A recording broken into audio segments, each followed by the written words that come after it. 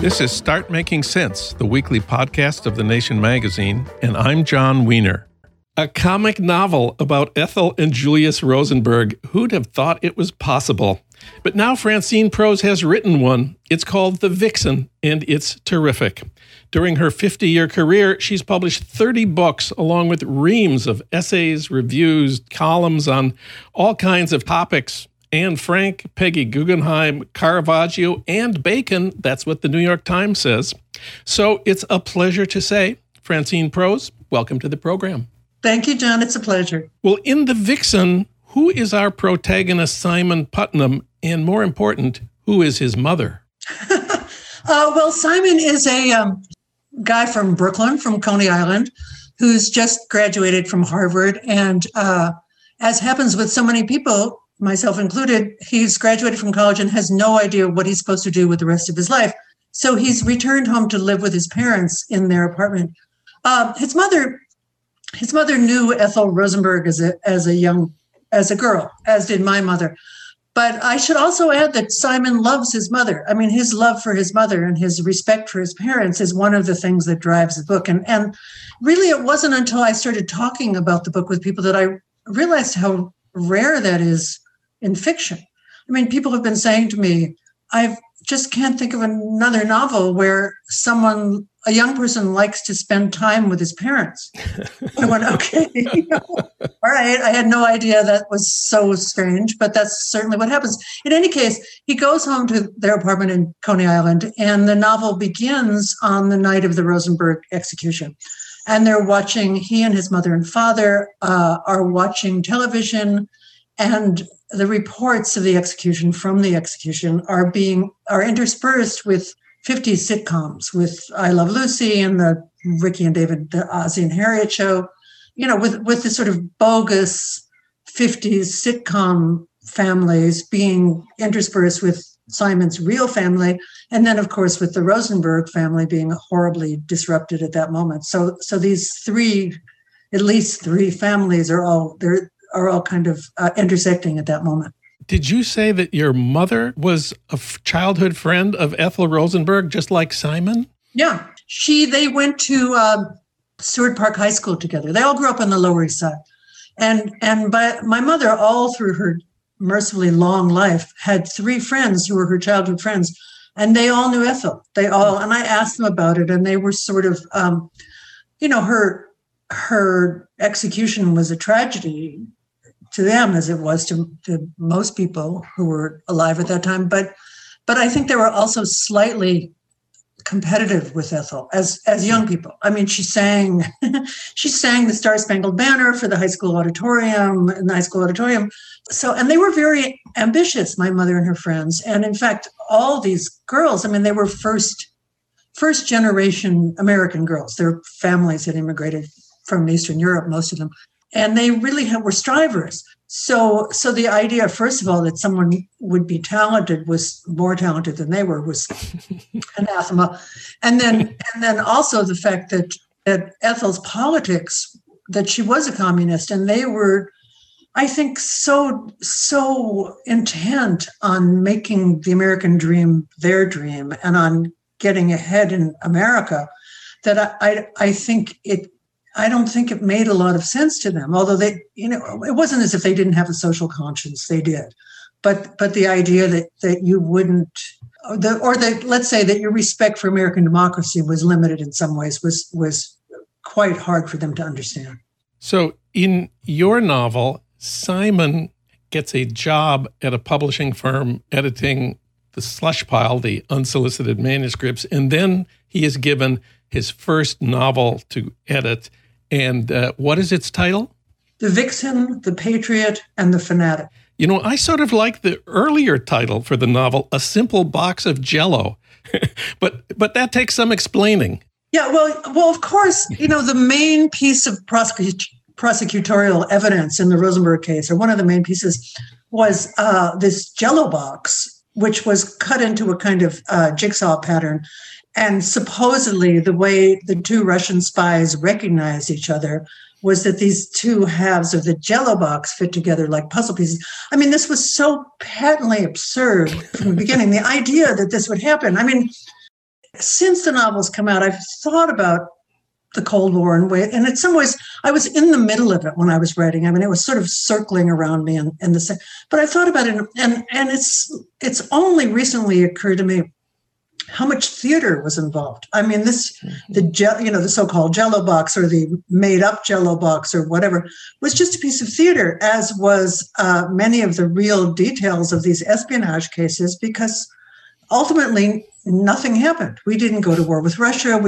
There was no nuclear annihilation. If they got the A-bomb, they already had the A-bomb. So it was just a kind of shadow play. I mean, I guess it's a bit of a spoiler, but part of the novel becomes about the CIA and what the CIA was doing during all this. No spoilers, please. No spoilers. Okay. Well, just off the subject of the novel, one of the things that seems clear to me is that this Cold War was partly a distraction from the things that were actually going on, from the various nefarious things that our government was doing all over the world. And the Russians were doing. I mean, the Russians were killing mass numbers of their own people, and we were making sure that mass numbers of other people got killed in other countries in which we were interfering. So the novel in your novel, that's The Vixen, the Patriot, and the Fanatic, is about a commie spy who's a sexpot and a nympho and who has really big breasts. Is that a fair description? Yeah. Yeah, I know. Don't you love the fact that nympho is no longer a current word in the English language? Sexpot, I'm not so sure. But yeah, she's this, I mean, the whole book is this kind of lurid, bodice-ripping thriller which Simon is assigned to edit. But again, it's not so different from a number of books that were popular in the 50s. I mean, these big historical romances that I read tons of them because I didn't know they weren't great books. I just didn't know. No one had bothered to tell me that they weren't so-called quote-unquote literature. You have what I think is the first sex scene in literature set at Coney Island on a ride called the Terror Tomb. The moans and blood-curdling screams come not from our two protagonists, but from the corpses and the ghosts that pop up out of the dark. Thank you for that. Anytime. Well, I mean, I've written about this as an essay in nonfiction. That was one of the traumas of my childhood. I mean, not sex in the dark ride, but the fact that my brother and I were taken on the dark ride when I was about, I don't know, 7 or something. And just incidentally, those rides apparently lasted 30 minutes. So there was enough time to have sex on the dark ride if that's what you were going to do.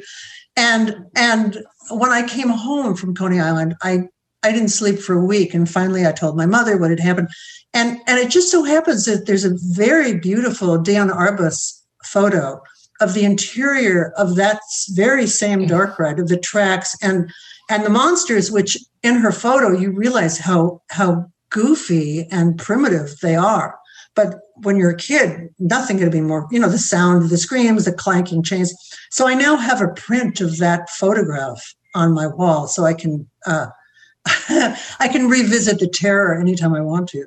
And I looked at it when I was writing the novel. I looked at it many times just for a sense of what it might have been like. So Simon's employer, the people publishing this terrible book, is a respectable firm, Landry, and Bartlett, publishers of literary fiction, biographies, and poetry. Is this based on a real company? Well, I've been asked several times, actually, if it's based on Farrar Straus, which it isn't. It actually is not based on Farrar Straus, although they were my publisher briefly.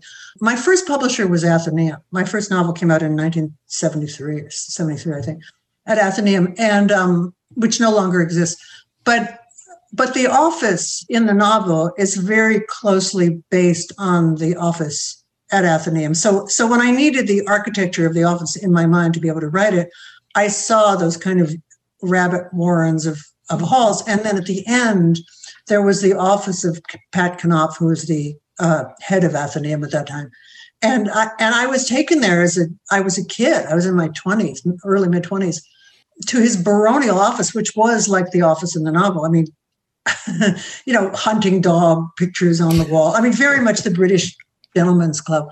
And he said to me, Pat Knopf said to me, "You didn't write this whole book all by yourself, did you?" Which was, at that point, you could say those things to young women and not lose your job. Oof, right, oof. But and what was I going to say? I said, "Oh, yes, I do." So, but that was the atmosphere. That was certainly the atmosphere of publishing in the 70s, which basically was still the 50s. So the Rosenbergs were executed in 1953 for espionage. Simon's mother thinks the Rosenbergs were innocent. What does Simon think?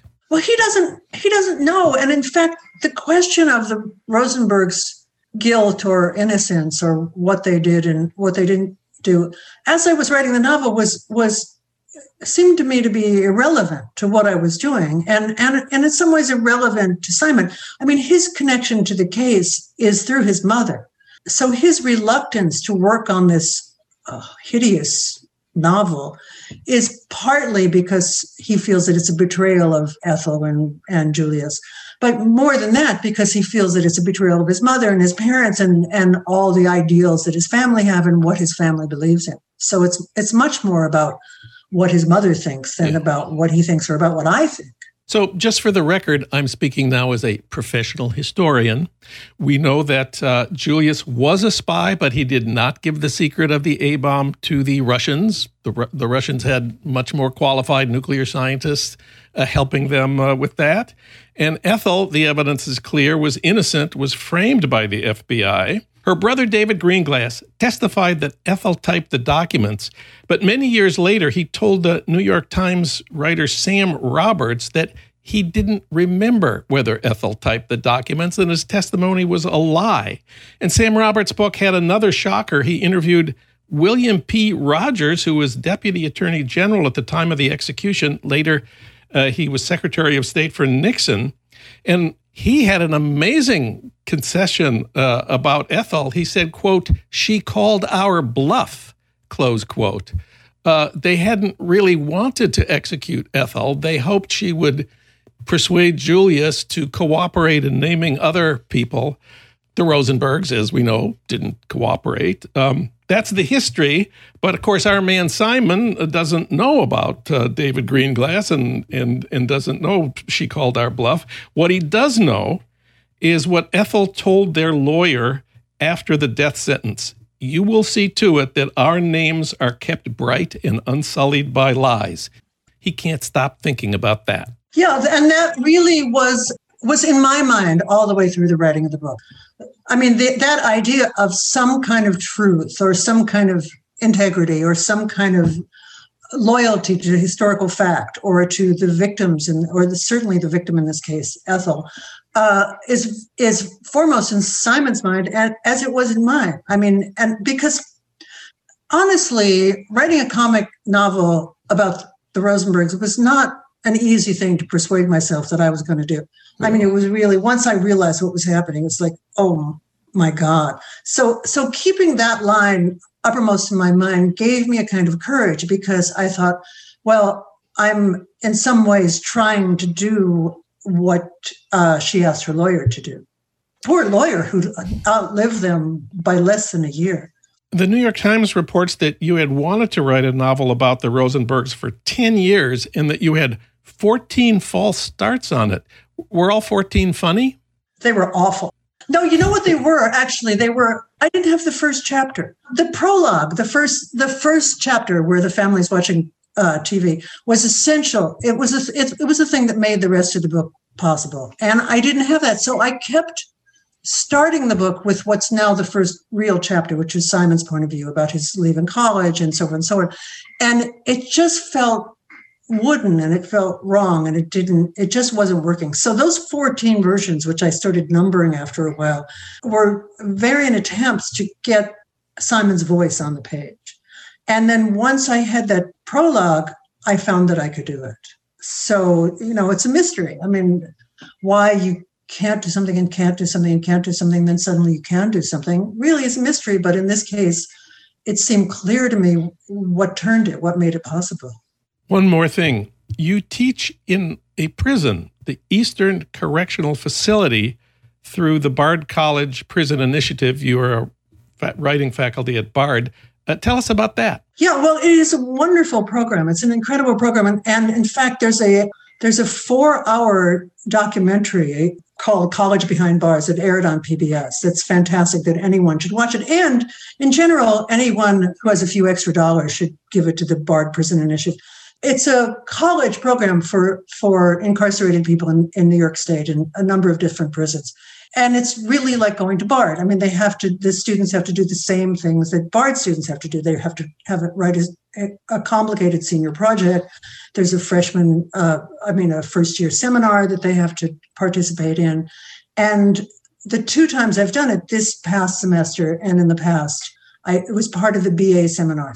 So they were literature classes. I mean, I don't, in fact, teach writing, although that's part of it, but they're literature classes. So the first time I did it, we did Great Expectations. We did Dickens's Great Expectations, which I chose because there's a convict at the center of the novel. I mean, Magwitch, the escape of Magwitch is what begins the novel. And then Pip's own moral dilemmas are played out against the background of and my students got it. And the students are incredible. The students are the most motivated and hardworking. And this semester was especially difficult because, of course, we couldn't go into the prisons because there was COVID, and the classes, the school kept being shut down for several weeks at a time because there was COVID raging through the prisons. So I was doing the class on speakerphone. So I couldn't see my students. They couldn't see me. And the acoustics were not great. So they could hear me perfectly well, but I couldn't hear them unless they came right up to the speaker. I know that's how I thought it was going to be. And I kept thinking, well, this is impossible. Anything is better than nothing. Whatever I do is better than not doing anything. But in fact, it was transcendent. It was really extraordinary because the students were so great. And also, there was something, I mean, I'm trying to write about it now, but there was something of the confessional about it, because when you can't see the person you're talking to. So I just talked about literature and about these texts that we were reading, and the students got the text. I mean, there was a wide range and really got it. And they participated as much as they could, given the impossibly difficult circumstances. And it wound up being a great experience for me. And I hope for them. They wrote papers as if it was a normal time. I mean, it was complicated because they couldn't always get access even to the computers because everything was shut down and they were in quarantine. But they managed to write papers. They sent me through a complicated system papers. And I was very glad that I did it. Francine Prose, her irresistible new novel, The Vixen, is about a guy starting out in publishing whose first job is editing a terrible novel where Ethel Rosenberg is a sexpot and a spy.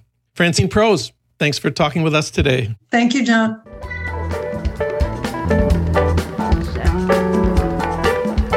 You've been listening to Start Making Sense, the weekly podcast of The Nation magazine. You can hear more interviews like this one at thenation.com, and you can subscribe to Start Making Sense at iTunes Podcasts, Pocket Casts, Stitcher, or wherever you get your podcasts. I'm John Wiener. Thanks for listening.